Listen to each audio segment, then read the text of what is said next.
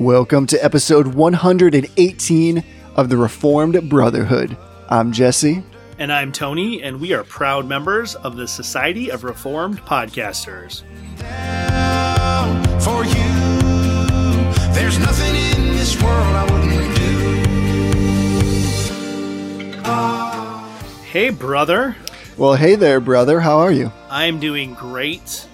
We're back at it. It's a new year, which is very exciting. We've got some awesome new stuff. Happy New Year to you as well, even though I saw you on New Year's, so it's not like this is the first time you're wishing me Happy New Year. That's factually correct. It's true. It's true. Well, now that I brought that all the way down from our exciting intro. Well, let me start by saying I feel a little bit sad, but in a happy way, because this is the very last in our series of what we've been calling Heresy Cast. So it's bittersweet because in some ways we've kind of run out of heresies because we talked about a lot of different heresies. We did. But it's also joyful because that means we won't be regularly talking about total disruptions and misinformation about the scriptures. Yeah, I have a feeling that we're probably still going to be regularly talking about disruptions and misinformations, but just not in as formal of a way. That's true. It's true. There's always somebody saying something crazy. And proof of that is today when I was praying before distributing the bread in the Lord's Supper, I accidentally denied the resurrection of Jesus Christ. So that was fun. So it can happen to anybody, folks. Wait. So give us the play-by-play on that. So I was praying and I said, as we partake of this bread, right? I'm a deacon, so I'm distributing it. I wasn't presiding over the table, but I pray before I hand out the bread. And I said, so as we partake of this bread, remind us of the death of your son as we anticipate his resurrection. So I think I was trying to say as we anticipate his return, but it just came out with me leaving him in the grave. So sorry about that, Jesus. But I can't tell you how many times that kind of thing has happened to me. We can fill a whole podcast with that because I'm of the belief, I don't know where you are on this, but I'm of the belief that one of the best things you can do if you're going to be presiding over some portion of the gathered public worship is to prepare beforehand, even if that's the prayer. It's totally okay, I think, to script it in your mind in a sense of bringing together these authentic words that are expressing something that you know you're going to want to be able to say succinctly and well when you're up in front of people. And yet also how many times I prepared in my heart and worshiped ahead of time and been ready to do that very thing. And then it just all leaves you. So how gracious God is that. This just shows how good, actually this ties into what we're talking about tonight. It does. How good God is when at best sometimes all we do is jack it up, even though we're trying our best to worship him in spirit and in truth. Yeah. Yeah, it's a good thing that he accepts our works on account of Jesus Christ instead of on our own merits, because Amen. There'd be nothing for me to give to him except the just nonsense that comes out of my mouth on a regular basis. I just got burnt stubble. That's it. Yeah. Yeah. So, Jesse, we have some exciting news. We've been talking about this a little bit for the last couple episodes. But since this is our last Heresy Cast, and it's easier for podcasts to do series and not have to come up with new content all the time, we are doing Bookcast. So we're going to do book club over the next however many months. I don't know how many months it is. 1 million years. 1 million years. Maybe we're just going to do book club forever and we'll just always have a new book we're doing, which is probably what'll happen. But this time around, which I think will probably take us about a year, maybe a little bit longer than that, actually, because I think there's more than 12 chapters. We're going to go through Reformed Preaching by Joel Beeke, which is published by Crossway. It's a very excellent book. Both you and I and Dad actually read the intro over our holiday break, over Christmas break, and I was just kind of in awe of it. So I'm not going to go further in depth than that because that's going to be the episode in a couple weeks, but it is a phenomenal book. And it's funny because there's a guy that I work with at the hospital who's a Christian, and I was telling him about this book, and he's like, oh, well, I'm not a preacher. And I said, well, it's not just for preachers. He's like, well, what do you mean? And so I was explaining to him that reading this book will not just, if you're a pastor or someone who enters the pulpit from time to time, it's not just going to make you a better preacher, but it's going to make you a better sermon listener as well, because you're going to understand some of the theology behind preaching. Even if your pastor doesn't follow this kind of preaching or doesn't preach with this in mind, it's still going to put you in a mindset of what the point of a sermon is in a way that's going to make sermons more effective for you. Right on. That's well said. There's already stuff in just the first chapter, not to spoil it, that straight up floored me. Like things I hadn't thought about before, expressions that I was not familiar with in terms of trying to really quantify and qualify what Reformed preaching is. Yeah. So if you go to a church, if you have a pastor, if you are a Christian, this book is for you. And I think even if you are not in kind of vocational or quote unquote formal ministry, I hate that title, but formal ministry, this is going to be, I think, a great touch point for you to have conversations with your own pastor, really to kind of get into what it means to proclaim the scriptures on the Lord's Day. So I've already been like immensely blessed by this. And I'll be honest, I was a little bit skeptical about really how relevant it would be to my life. Yeah. And I've just been blown away. In like the first 4 pages, I was like, I just had to set it down and just kind of worship because Joel Beeke really does a fantastic job of articulating some things that I've really never thought about. And now that I've read those words that he's written, I've often since then considered, how have I not thought about this before? So you'll be blessed. So everybody come along for the ride. Go out to, I guess in particular, the Westminster Theological Seminary bookstore. Yep. Is where we're encouraging people to go. Support them. Go get a copy of Reformed Preaching by Joel Beeke. And come hang out with us for the next year as every month we go through a chapter. Yep. So we're going to record the first episode of the inaugural Reformed Brotherhood bookcast. And we're going to release that episode on the 23rd. So this episode will be airing on Wednesday, January 9th. So you have 2 weeks to get the book and read the first chapter. And the first chapter is not like the syllabus day of a college course. Like you jump in right away. It's going to hit you hard. I've read it twice because it just needs to ruminate a little bit. But it's a little bit longer. The chapters are long, so it's going to take a little bit of diligence to make sure you're doing it, but you're going to have a month to read each chapter. And we're not going to do like the Reform Forum, like analyze every word on every page kind of thing like they're doing on Voss Group. I love Voss Group, but that's really not what we're going for. What we're really going to do is we're going to give like a short summary of what the chapter says. We might unpack a little bit of theology, but then we're really going to focus kind of on like, what's the actual impact that this is going to have on our life? And one thing that I was thinking about, I don't know any pastors who would look at their congregation and go, man, I wish that my congregation took the preaching of the word less seriously. I think every pastor wants their congregation to recognize that the preaching of the word on the Lord's Day is the culmination of the Christian week. It's like the pinnacle of the liturgical calendar for the Christian is the preaching of the word on the Lord's Day. And so a book that helps us take this more seriously, buy a copy for yourself, buy a copy for your pastor, read it together. It's really going to be something that I think you'll find edifying. Or just go Oprah style. Like you get Reformed preaching. Yep. You get Reformed preaching. Everybody. Make this your resolution, which we've kind of done, I guess, like inadvertently. Yeah. Even Jonathan Edwards was like resolved to listen to Reformed Brotherhood and read Reformed preaching. It's true. It was the 71st resolution that it doesn't make the published versions very often. Right. Look it up. It was in his private journal. It's true. True story.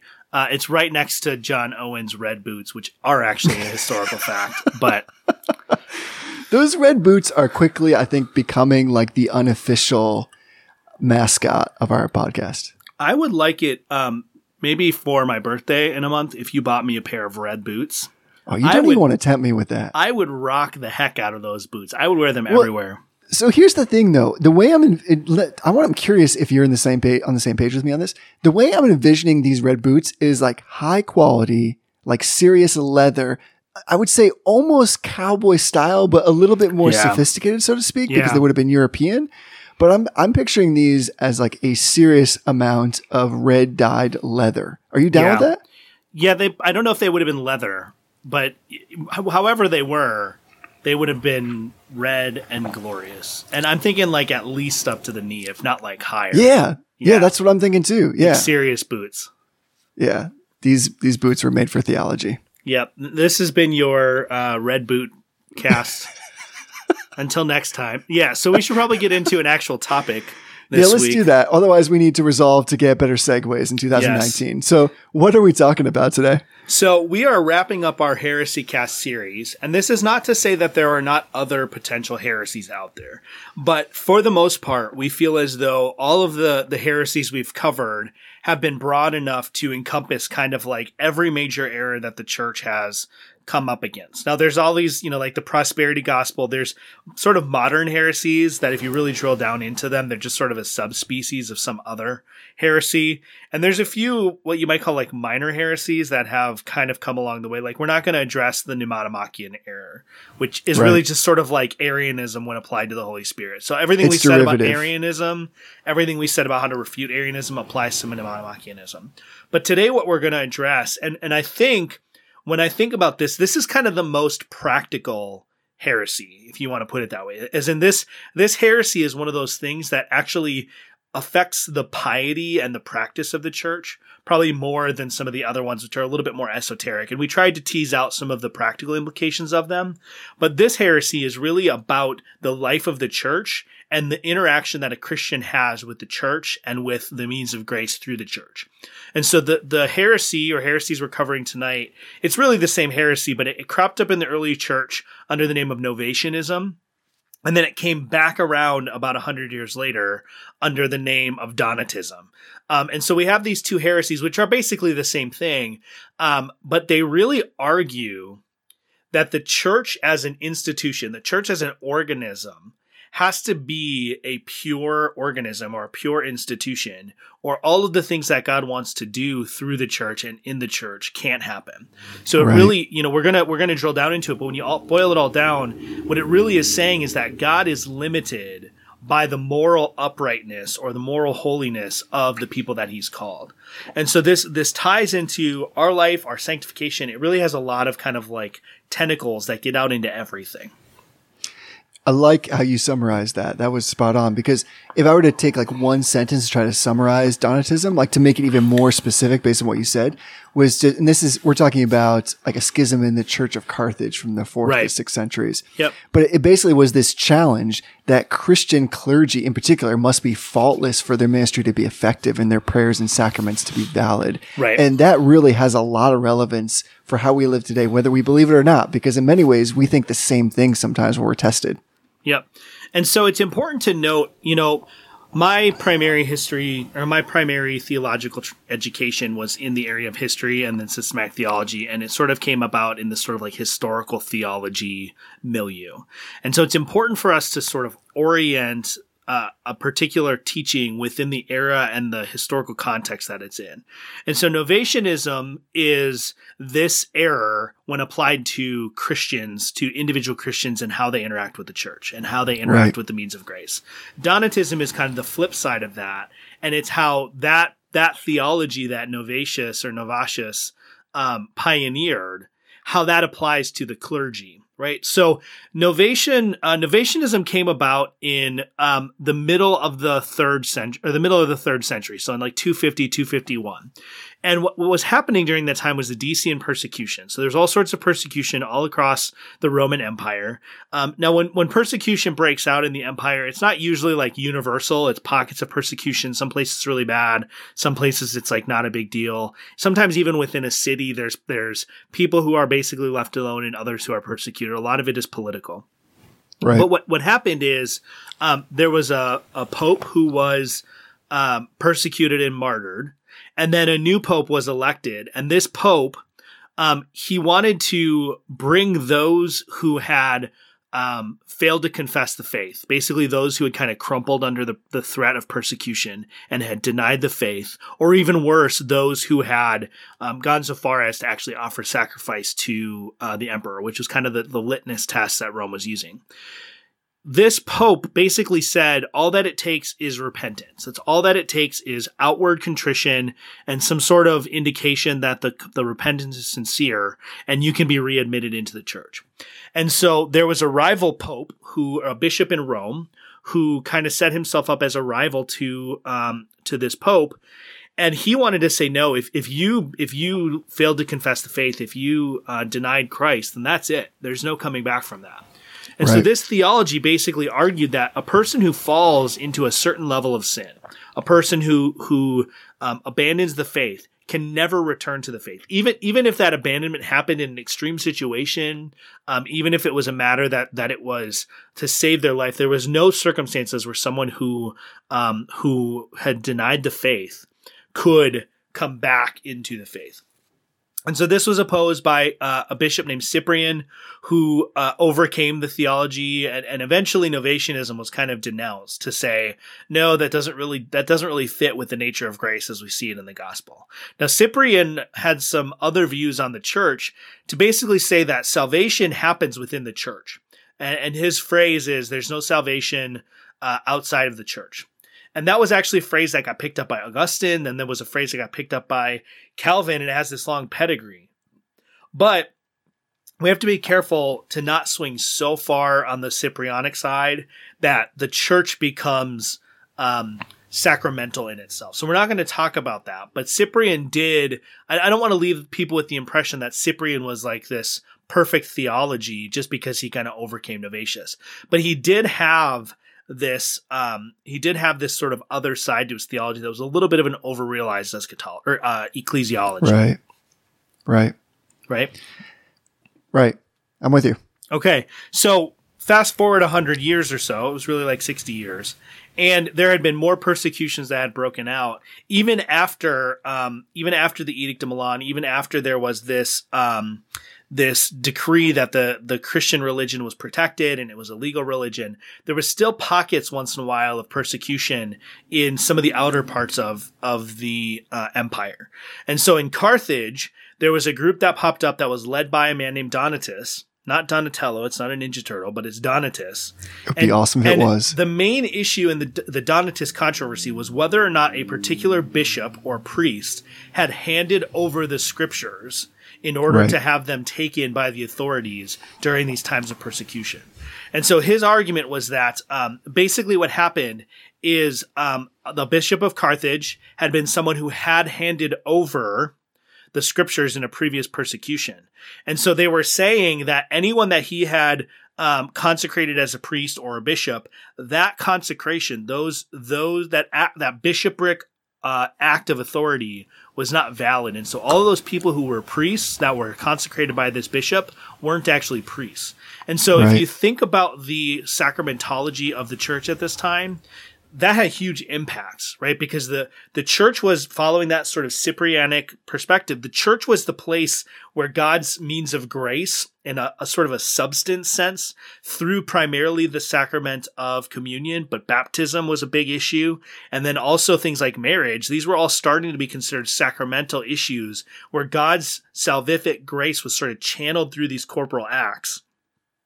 If the priest who married you wasn't really a priest, then were you really married? If the priest who baptized you wasn't really a priest because he was consecrated by this invalid bishop, then were you really baptized? And so all of these things started to develop. And the Donatists were saying, yeah, that's exactly right.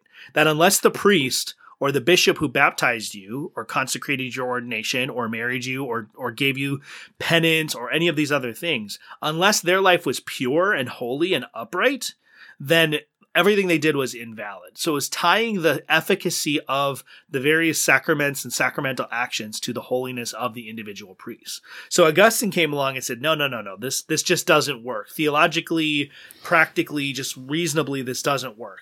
And he actually appealed back to Cyprian and took Cyprian's refutation of the Novatians, and he applied it now to this theology. And so it took a lot longer for Donatism to kind of get expelled out of the church, but eventually the theology overcame the day. And that's where we end up with a lot of different things that we see in the church now. So the reason that even in Baptist circles, right? The reason that a adult who is baptized and then later is found to not be a Christian and then comes back to the faith, or we would say comes to the faith for the first time, the reason they're not baptized a second time is because theologically, Christians affirm that the efficacy and the validity of baptism is not dependent either on the holiness of the one administering the baptism or even the holiness of the one receiving the baptism, but only on God's holiness and God's effectiveness, and his grace alone is what causes baptism to do and be what it is.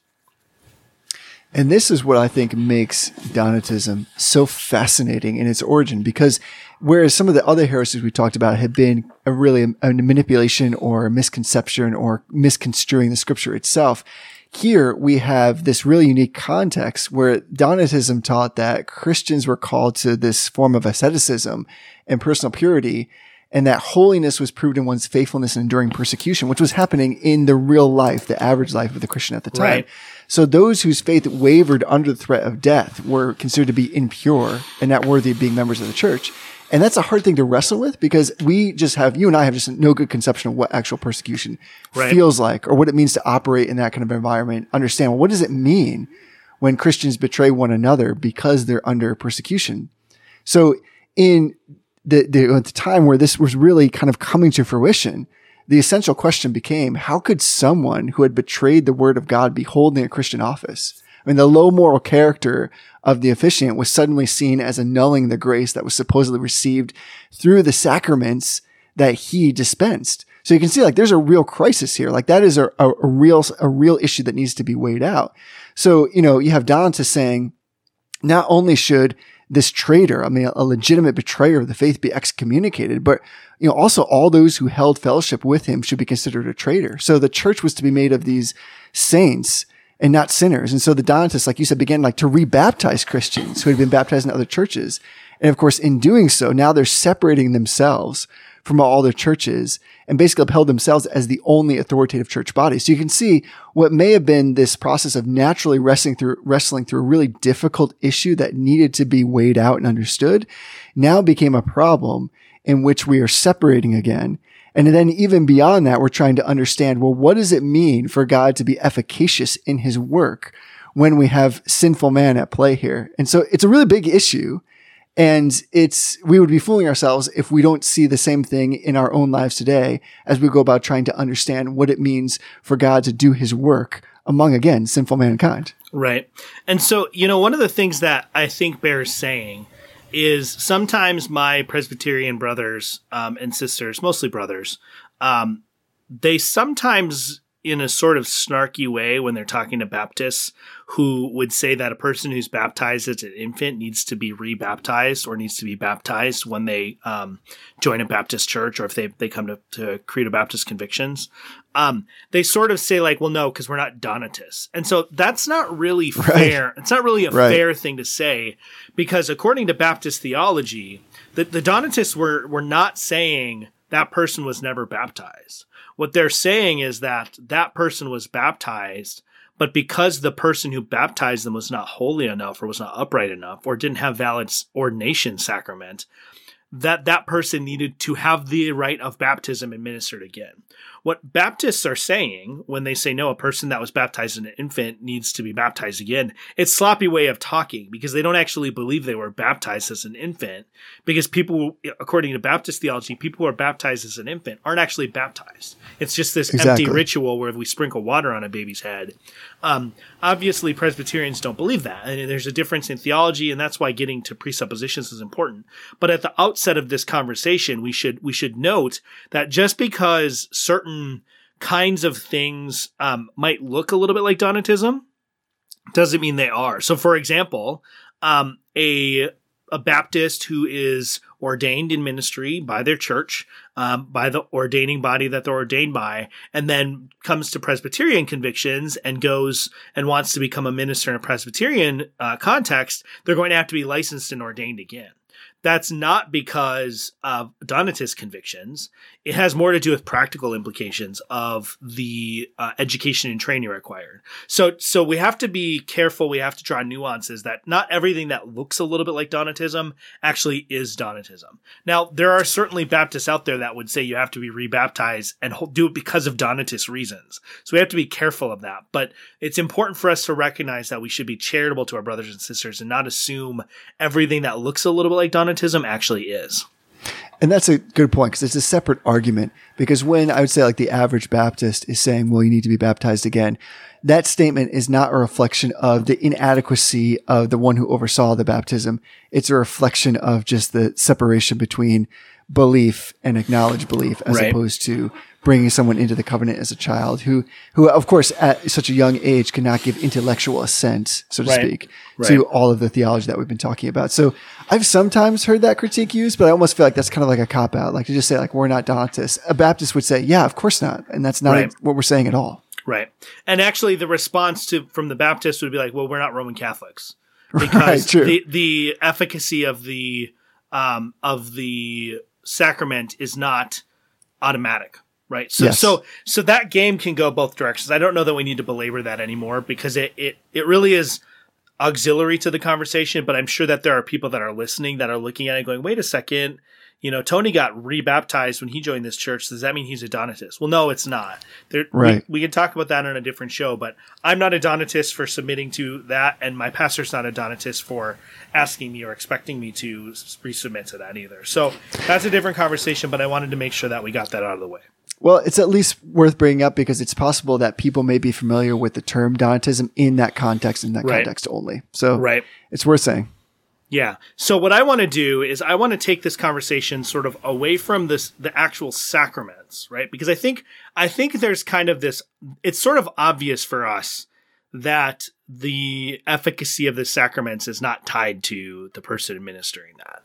And so for us, that's kind of obvious, but I think there are ways as Christians that we don't necessarily hold that theology in other areas that are the means of grace. So there's the two sacraments which are administered by were inaugurated by Christ himself, right? There's baptism and there's the Lord's Supper. So properly speaking, in the context of the original controversy, there was also the sacrament of holy orders, marriage, penance, last rites, all these other sacraments that were later kind of weeded out and found to be unbiblical. But in our context, the only sacraments we have are baptism and the Lord's Supper. But there are other means of grace that we would acknowledge: prayer, preaching of the word, worship, fellowship in some ways, reading of scripture, all these other ways that God shows his grace to us, that we would sometimes fall into sort of a Donatist perspective on because of the way we think about theology. Yeah, I think that's really fair. I mean, what's interesting to me is Donatism was so firmly linked, was like tightly coupled with this idea of asceticism, which we tend to import but don't call it that. So, asceticism comes from the Greek word askesis, meaning like to exercise, to train, to practice. And as good Reformed people, those are words I think which we would embrace in a sense. But if asceticism is this process of renouncing worldly pleasures that distract from spiritual growth and enlightenment in order to live a life of abstinence and austerity with this kind of sense of extreme self-denial, then we've gone too far. Right. But I think we do tend to live sometimes practically in that space. We want this idea, we want to embrace this idea of that there is something that I can do to promote my own holiness. And in promoting my own holiness, I somehow feel like on a given day, for instance, if I've gotten to my devotions and I've had a strong time of prayer, then somehow, even in the back of our minds, I'm just preaching to me. There's this sense that God loves me more. I'm going to be more efficacious today because I have accomplished these things. I've become more aesthetic, so to speak. And so this thing is like alive and well in that sense. At least that's where I see it. I mean, where do you see it? Yeah, I mean, this reminds me of a situation that I encountered when I was in college. And this was before I knew anything about Donatism. I was having a really terrible day. I think my dad had been in the hospital. It was just a really bad time. And I went to my friend at college and I said, would you be able to, we've got class this hour, but would you be able to just cut class and just really spend some time in prayer with me? Because I really just need some time to pray, but I don't really have the words for it. So I need you to help me. And he looked at me and he said, I would, except I slipped up and I looked at porn last night. And so I don't think that I'm the person who should be praying with you today. And interesting. His perspective was God's not going to listen to my prayers because I had this sin in my life from last night. And at the time, that actually made a lot of sense to me, right? And I think our default, one of the things we haven't really pointed out is there are certain heresies that are kind of our default perspective, right? Pelagianism is kind of the default perspective. Arianism is kind of the default perspective. Modalism is kind of the default perspective. And the scriptures correct us in that. But Donatism is also sort of the default perspective because all these heresies are tied together. So Donatism is sort of just Pelagianism when applied to the way that God works through his church or through his people. And so this person was saying, I'm not holy enough to come before God on your behalf or with you. And so you should find someone who's more holy to do that. And that made sense to me. I was like, oh yeah, that makes sense. I'll go find someone who didn't look at porn last night. Well, in reality, porn is bad, right? I'm not saying it's not in any sense, but so is not loving the Lord your God with all your heart and soul and mind. And I don't do that on any I don't ever do that. There's never a time that I'm fully 100% devoted to God. And so if our ability to pray, if our ability to come before the Lord, if our ability to do good works of charity or to edify each other, if any of those things are dependent on my personal holiness, then I'm in a lot of trouble. If I'm talking about personal holiness that I have somehow generated or somehow mustered up myself. Right. Yeah, that's a really interesting example. And I think that if we're all honest with ourselves, we've at least thought that way at least once in our lives, right? Yeah. Oh, yeah, for sure.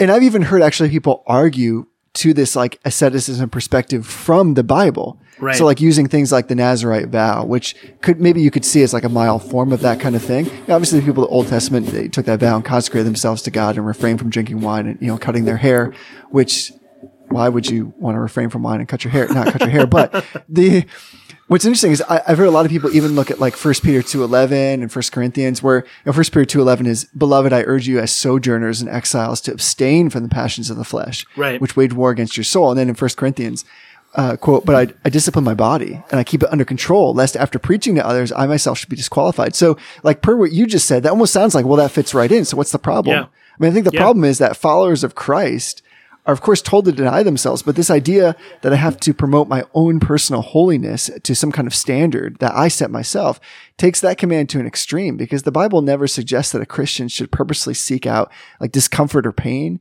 God has richly blessed us with everything for our enjoyment.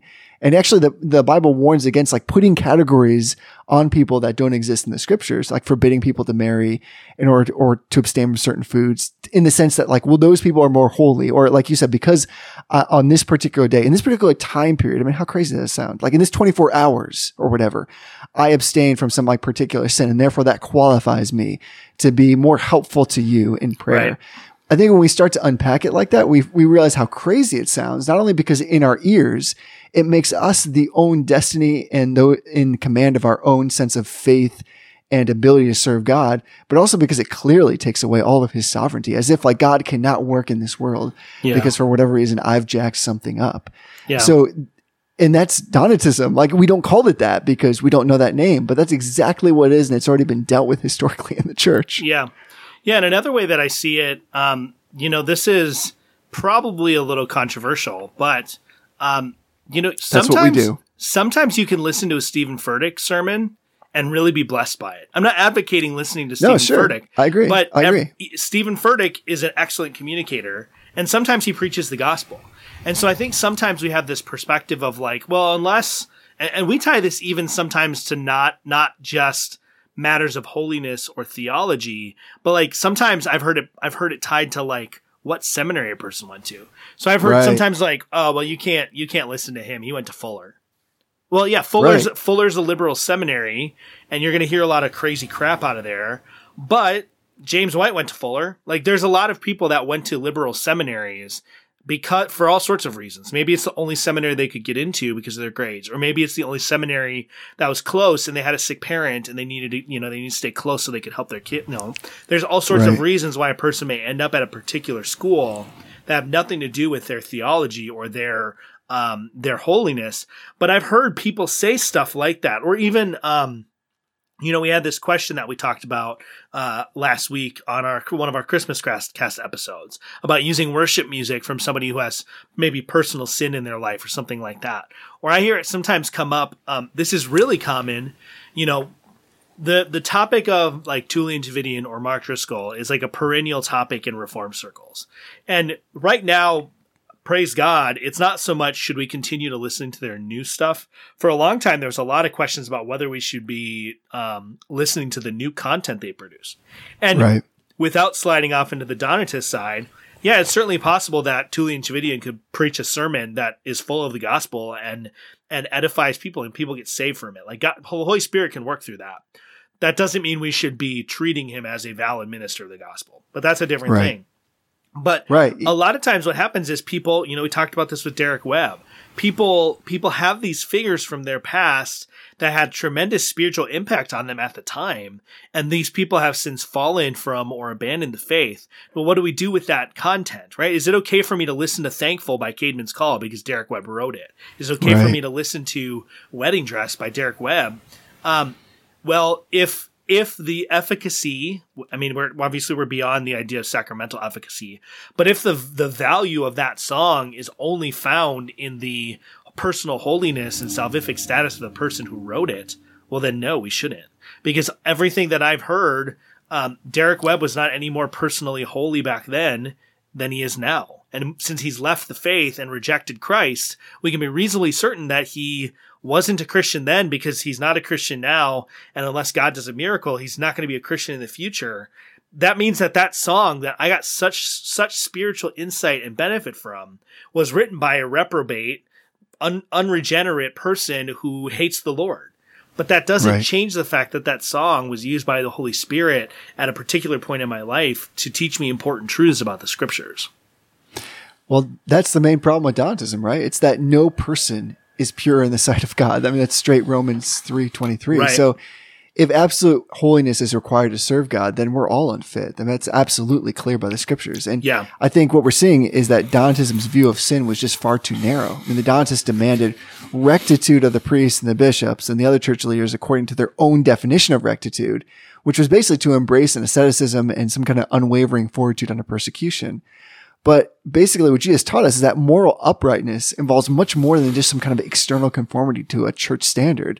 And so I think as we're getting super practical about this, what we're basically asking, especially in the case of Tullian, as just an example, not that we always make him the poster child, but he's a great example, would be, what does the holiness of the minister have to do with the efficacy of the preached word? I mean, are we falling into a Donatist error by insisting that the holiness of the minister has some sort of causal relationship to the power of the preached word? Because I'm pretty sure everybody within earshot of our voices few of them would deny that God's word is bound by the holiness or lack thereof of the minister, as if the conversion or the sanctification of the entire flock depended entirely upon that person's personal purity. But Christ may be preached by those who are outside of Christ, kind of like what you're saying, right? And to positive effect upon the listeners. I mean, that's why Paul says in Philippians, the former proclaim Christ as a selfish ambition, not sincerely, but thinking to afflict me in imprisonment. But he's basically what then? He's happy that whether in pretense or in truth, Christ is being proclaimed, and in that he rejoices. So what say you about this? What is the connection, or even dare we say causal relationship between, let's pick ministers in particular, because those are the ones we should all be sitting under, the holiness or the personal piety of the minister and the word preached and Donatism? Where do all those three meet, or where should they not meet at all? Well, I think, Donatism sometimes masquerades as kind of this hyper spiritual error. That it's all about what's going on in the spiritual realm and what's happening in terms of metaphysical realities with the sacraments. And those were all conversations that were going on during Augustine's time, because you have to remember the sacraments had this whole metaphysical apparatus attached to them having to do with Aristotelian categories that really doesn't come from the Bible. So sometimes when you read it from a purely historical element, that's sort of what happens. Is the sacrament effective ex opera operato by the working of the work, regardless of the person doing the work? Or is it effective ex operante operato by the working of the one doing the work, right? So there's these Latin categories and metaphysics. But at the end of the day, Donatism is actually an error that has to do with the concrete practical realities of the church, right? So it's does the efficacy of the preached word, as you're asking, is that tied in any sense to the holiness or the validity of the person preaching? And the answer is theologically no, right? We could give, take a really, really good orator, right? Somebody like a Barack Obama, who's excellent at delivering speeches, right? Somebody like Winston Churchill, who I believe was a Christian, but it was Church of England and everybody was part of the Church of England, so who knows? But somebody who's really good at delivering a speech, an actor, a poet, whatever, and you give them a sermon, right? You give them a gospel-filled expository sermon, and you train them and you teach them to deliver that sermon. Well, when they deliver that sermon, people might get saved, even though the person has no training, they have no spiritual life of their own, they don't have that, because the power of God's word does not reside in the person delivering it, but in the Holy Spirit who applies it to the hearts of the listener. And so, like I said, Tullian Tchividjian, who at this point in his life the Bible teaches us to treat him as though he's not a Christian. When he delivers a sermon or when he gives a teaching that is full of the gospel, that doesn't mean it's not still full of the gospel, right? And the gospel is the power of salvation unto men, right? Not the gospel preacher, but the gospel preached is the salvation that is delivered to men. And so on one level, theologically, no, there's no connection between the personal piety of the person delivering the sermon and the efficacy of the sermon. Now, that doesn't mean that there's not a practical connection or practical element to the personal holiness and the reputation of a minister in terms of how the person hearing the sermon receives that sermon, right? Paul in his qualification for elders, most of them are character traits. So there seems to be this sort of like cognitive dissonance between what we're saying, right? The personal piety and the holiness of the preacher is irrelevant to the efficacy of the message. But at the same time, almost all of Paul's criteria for who can be a pastor are related to the personal piety and holiness of the preacher. So what we have to recognize, though, is that there's a difference between saying God cannot work through a faulty, unholy minister, which is what Donatism says when you boil it all down, and saying providentially, prudentially, in terms of wisdom, people are more likely to respond to the gospel when it's being preached by a person who believes the gospel, loves the gospel, has been changed by the Holy Spirit, and is personally growing in holiness. The Holy Spirit is probably more likely to use that than someone else. But that doesn't mean that it's not possible for him to operate in a way that uses a crooked stick, as it were. Because what we're talking about here is transcendent truth, which we're not often used to encountering. So it's, of course, outside of ourselves, outside of even the minister himself. So like, let me throw this on you, see how this feels, because this is how I was trying to differentiate it in my mind. I, of course, agree with what you're saying. And I would probably further articulate that by saying holiness, or like the personal piety of the minister, is a means used by God. He doesn't have to use it. Yeah. Oh, yeah, for sure. But it is a means. So which is why like Paul's writing to Timothy in chapter 4, 1 Timothy, and saying things like, keep a close watch on yourself and on your teaching. Persist in this, for by doing so, you will save both yourself and your hearers. So I think, like you're saying, if we look, especially in the epistles, we're going to see a plain reading of that text leaves us with little doubt that the personal holiness and perseverance in holiness are means, along with teaching true doctrine, that God uses in salvation and sanctification of Christ's bride. And I like that you brought Paul. Of course, we would bring Paul up, but I like that we bring him into this because Paul's own ministry would have been severely compromised if he were not a godly man. It's interesting to me that he says so many times, and this is wild, so many times, follow my example as I follow the example of Christ. So he's putting himself forward as saying, come in my direction, look at what I'm doing. And so how could Paul have made those kind of admonitions in his ministry if he were not godly or did not provide a good example to follow? So I like anytime somebody throws out the two words cognitive dissonance, because that's pretty banging generally. But you're right. So like what we're basically saying is, it's not as if like all of the efficacy depends on the personal piety of the minister. And yet at the same time, what would you want more than for your own pastor to be so concerned with his own personal holiness in a righteous way that you would want him to pursue those things so that when he gets up and addresses the people, he's speaking heart to heart, as it were, which incidentally, can I just say, I almost just started to do bookcast, like chapter 1 of Reformed Preaching. Like almost just wanted. So again, that's like just a little teaser, but like the power of the preached word is not like entirely unrelated to the piety of the minister, but it's not contingent upon that. So I think like the reason for ineffective preaching can be in part related to a lack of personal piety. I mean, the scriptures, I think, allow for that kind of view.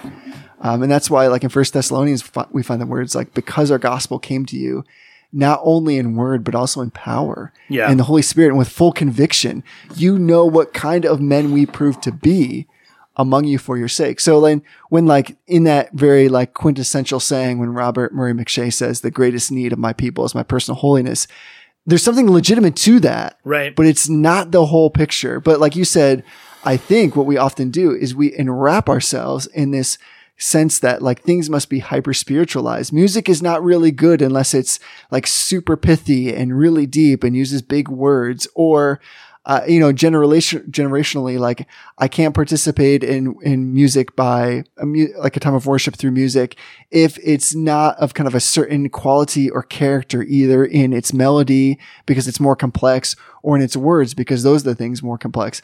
All that is, in a sense, kind of a Donatistic error. I mean, am I way off base on that?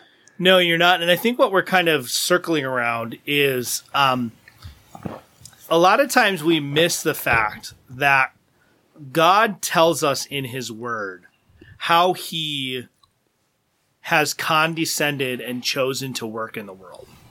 Right? True. He is not telling us that this is the only way that he is able to work in the world. And that's, I think, where we need to draw a distinction is God reveals to us in his word how he ordinarily operates. Right? He ordinarily regenerates people by means of the preached word, primarily on the Lord's Day is my conviction, but the preached word, right? That's not to say that God can't, or even sometimes doesn't, bring people to faith through other means, right? And I want to read this, and this doesn't seem at first blush like it is related, but it is, I promise you. So this is chapter 10 of the Westminster Confession, which is of effectual calling.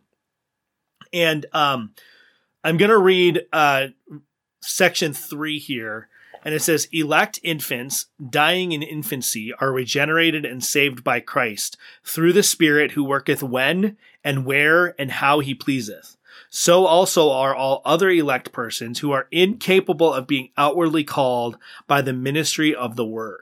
And so why they're saying this is because they just got done talking about how effectual calling ordinarily happens by means of the outward preaching of the word.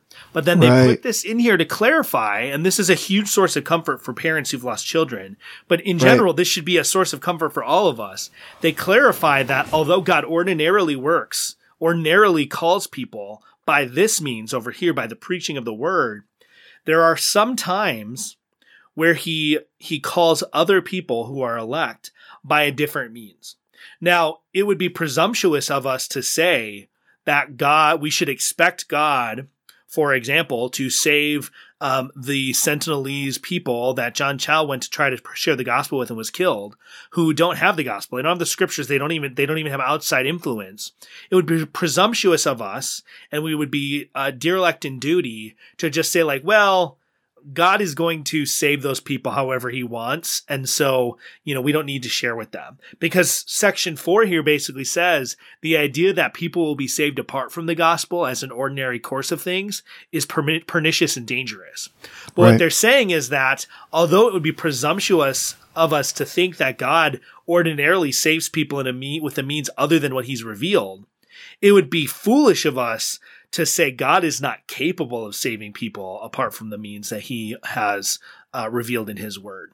And so there's this tension, and I think that this plays into it, is that God ordinarily works. He ordinarily works through pious, holy men who are devoted to Christ and indwelt by the Spirit, who work hard and study hard, right? They spend tens of thousands of dollars going to seminary, and they spend hours and hours in their study. Sometimes their families have to make sacrifice. Their kids have to make sacrifice. That's how God ordinarily works, is through the hard work of pastors.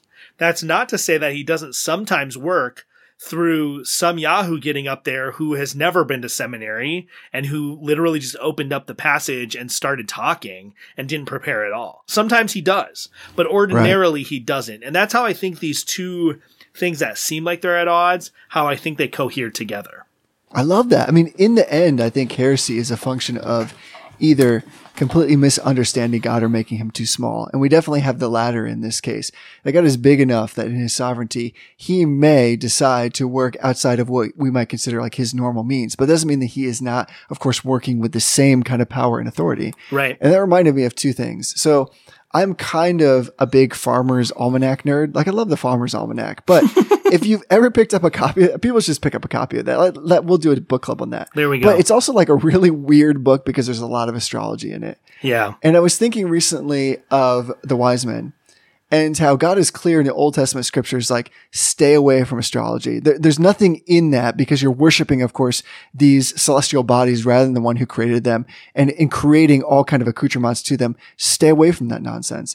And yet what we have through like God's perfect design, in his sovereignty, in some kind of speculate, even through like the presence of Daniel in Babylon, we have these men looking for a particular celestial body, which God uses for these, in theory, pagan leaders to come and worship this newborn king.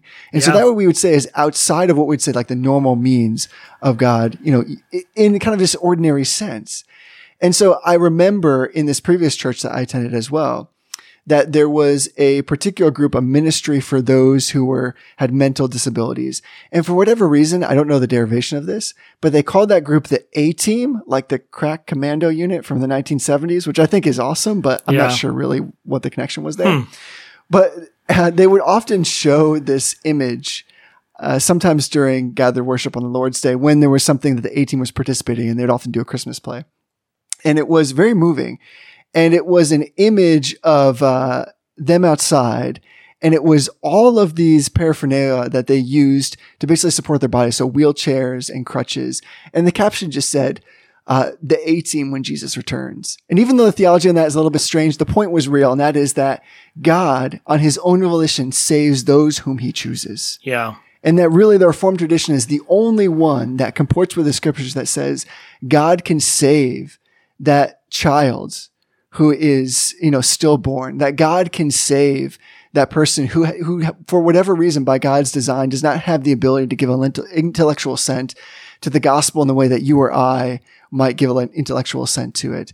The Reformed tradition is the only one that comports with what the scripture says, that God is able to save, like, full stop.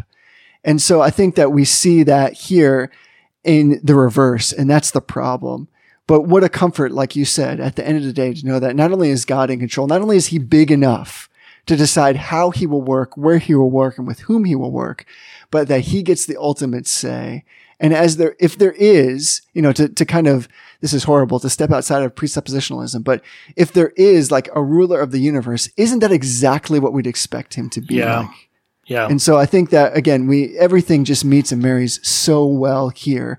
And that's, again, why Dontism is so dangerous. Even if we take it in bite-sized pieces where we realize we've been chewing on it for a while, just because we've kind of imported this sense of going all the way back to the beginning, that, well, if I have a good day spiritually, then for whatever reason, that's a good day spiritually. Like, no such thing exists, honestly. Yeah. There is no good day. And we should want it that way, because what that means is that God loves us so steadily and so unequivocally that we can come into his presence because of mercy without exception. And that's really what we want, I think, at the end of every day, no matter whether or not we feel like we perform the way that we should or we haven't. Yeah. Yeah. And, I was thinking about this as we've been talking, and on one level, the phrase that God can draw a straight line with a crooked stick. Praise God that that's true, because there are no straight sticks. Right? There's no stick that's not crooked. But the reality is there are sticks. If we're talking about sticks being people, which is usually how it's used, there are some sticks that are closer to straight than others, right? Right. There's Mike Horton, who by all outward measures is a pretty straight stick. And then there's like Adolf Hitler, who's as crooked of a stick as you can get. And yes, I just compared Mike Horton to Adolf Hitler. But the fact is that on the scale, the relative scale, right? Within humanity, there's straight sticks and there's crooked sticks. And even though with all of the theological nuances that there's really no such thing as a straight stick, the point is that God ordinarily uses the straight stick. That doesn't mean he can't use the crooked stick. But I think what we've done sometimes is now we've actually swung so far to wanting to affirm. It's like, okay, there's this funny joke. I think it was a Babylon Bee article, but it may have just been a meme. I don't know. Sometimes I can't tell the difference between a Babylon Bee article and just a meme. But it was basically like Calvinist dog loses his mind when his owner says good boy. Because there are no good boys. There's no good boys. Don't you know that? There's no, right? So we've swung so far to that end to try to like make sure we're couching reality properly in terms of total depravity, right? There's no good boys. There's no straight sticks. But in reality, we have to recognize that God God makes us straight sticks, right? There's progressive sanctification, but there's also definitive sanctification. And so in a certain sense, like, I'm a straight stick, you're a straight stick, right? If you're a Christian, you're a straight stick, and God ordinarily operates in terms of the spread of the gospel through the people that he has called to be holy people. And so we can't abandon that, even as we recognize that the power of God is not bound and is not limited by the straightness of the stick, right? God can use the crooked stick, even though he usually doesn't. And that's something that we have to understand. And Donatism is basically the idea that God can't use the straight stick or the crooked stick. Right. He can't use the crooked stick. Sorry, God. I'm sorry that you can't use the crooked stick. You're out of luck. We've got. You're out of luck. And at the end of the day, right, we've kind of like circled around this last year. There's all these different theologies that get theology proper wrong, right? We talked about Molinism. That gets this idea that like God is bound by the limitations that are put on him by creatures, by creaturely freedom. Arminianism is the same thing. God is bound. He can't save you if you don't want to be saved, right? Even Lutheranism, he can't save you if you resist his will. Donatism, and I'm not necessarily putting Donatism in the same category as those ones, but Donatism, he can't operate through you if you're not holy, right? All of these things circle around the same air, but at the end of the day, what we as Reformed Christians affirm is that God is God, and he can do anything that's consistent with his own nature and his own will. And if that means that he gets lots of people saved through the ongoing sinful preaching of Mark Driscoll and Tullian Tchividjian, praise God for that. Praise God for that. I don't think that's going to be the norm. I would be really surprised if it was, but God surprises us all the time. So we have to remember that God is a God who does all that he pleases. And sometimes, paradoxically, he is pleased to use the least expected things in the universe, even if he usually doesn't. God does not operate in ways that are unexpected all that often. You know, the moving of the seasons, right? He's a stable God. He's a God of order. He's a God of ordinariness. Things happen on predictable patterns, but we can't restrict God to those predictable patterns. Right. Well said. I mean, what's that old saying that something like truth is stranger than fiction because we have written fiction to suit ourselves? Like God will surprise us. And yet at the same time, it's clear that he desires to use holiness as a means for efficacious preaching and teaching and for the promulgation of the gospel. And so the straight stick is the abundant life. Like we should always want to pursue that direction. Yeah. And yet at the same time, in this wonderful world that God has created, we dare not limit him to just those straight sticks. But Dr. Horton, you heard it here first. We think you're a straight stick. Yes. Come on our podcast. Yes. Come talk to us about your straight stickedness. We would really love to talk to you. Yeah. I guess he's on sabbatical from teaching and from the White Horse Inn to work on some project that he's got going on secularism. So, there's plenty of time. I was like a little bit offended when our request for an interview for his new justification book got turned down. But now that I know it's because he's like on this major project, that I'm a little bit less offended now. Yeah, but we're not going to stop. No, I'm going to call him on his cell phone. Yeah, which I think I probably have. It might be his home phone. That's great. Please let me know when you do that because I definitely want to be on that call. Yeah. How would you start that conversation? Would it be like a heyo or kind of like a... I think I would just start it the way we start a normal episode. So I'd be like, welcome to the Reformed Brotherhood. I'm Tony. And he'd be like, hello? Hello? I'd be like, you're supposed to say I'm Mike. I'm Mike. And this, I don't know. I love that. It would just be a Reformed Brotherhood episode trap. Yeah, exactly. That's actually a good idea. We should just trap people on the show by calling them. And then if they're like, what are you doing? I'll be like, don't you remember we talked about this? You were going to be on the show. 2019 goals. That's a good idea for a podcast by itself. I don't know what you'd call it, but that's a good idea for a podcast. Oh, that's good. So here's something funny. Speaking of that, in terms of like surprising people. So there is, which I've recommended this before, but there is this church in California that's Reformed. It's called Compass Point Bible Church. And the pastor there had long made this big deal of saying, like, you should know the gospel so well that somebody should be able to wake you up at 2 a.m. and you should be able to explain what it is. So the youth group ministry took that so seriously that they began, of course, teaching and then waking up during youth retreats, their youth, and making them explain the gospel. It is absolutely hilarious. Not only because like people waking up at a sound sleep are just straight up funny, but these kids can preach the gospel at 2 a.m. after getting woken up at a sound sleep. And like we should all be able to do that. Yeah, my friend Tim and I, Tim was the best man in my wedding, so you've met Tim. We used to do object lesson drills. And basically what it was is like out of nowhere, he would be like, guitar, and he'd point at the guitar on the thing, and I'd have to like somehow give like an object lesson, like I was teaching a youth group lesson based on the guitar and how it applies. Yeah. So I'd be like, oh, like God tunes us and sometimes he tunes us quick and our strings snap, but he's always faithful to change, like really at the time, like really dumb, like contrived things, but like it's a real thing. Like you should be able to look around you because we affirm this is totally off topic and it's like a whole new episode that we've started all over. So like this is episode 119. We're just going to go straight to it. You should be able to, right? Because all of creation testifies to who God is, right? Right. So there's nothing in creation. Was it Abraham Kuyper says there's nothing in creation that God doesn't point at and proclaim as his, right? So I should be able to point at the lamp. The lamp is an easy one. I should be able to point at the lamp on my desk and give a gospel presentation based on that. Obviously I need to connect it to scripture, but like the lamp on my desk proclaims the goodness and glory of God. The beer glass on my desk proclaims the goodness and glory of God. The pen on my desk proclaims the goodness and glory of God. So that's actually like a really good experiment to do is like, could you take something that's going on in the world right now and could you use that to pivot it into a discussion about Jesus Christ and the gospel? If you can't, maybe you should think about that and do it a little bit. Why haven't we played that game yet? We're going to have to do that sometime. I don't know. We should. We should definitely do that. Where we don't give each other with the objects ahead of time, and then we just drop it live. Yeah. We should do that. We should be great. We should call people and do that to them on the phone. Is what we should do. I feel like there are laws against that.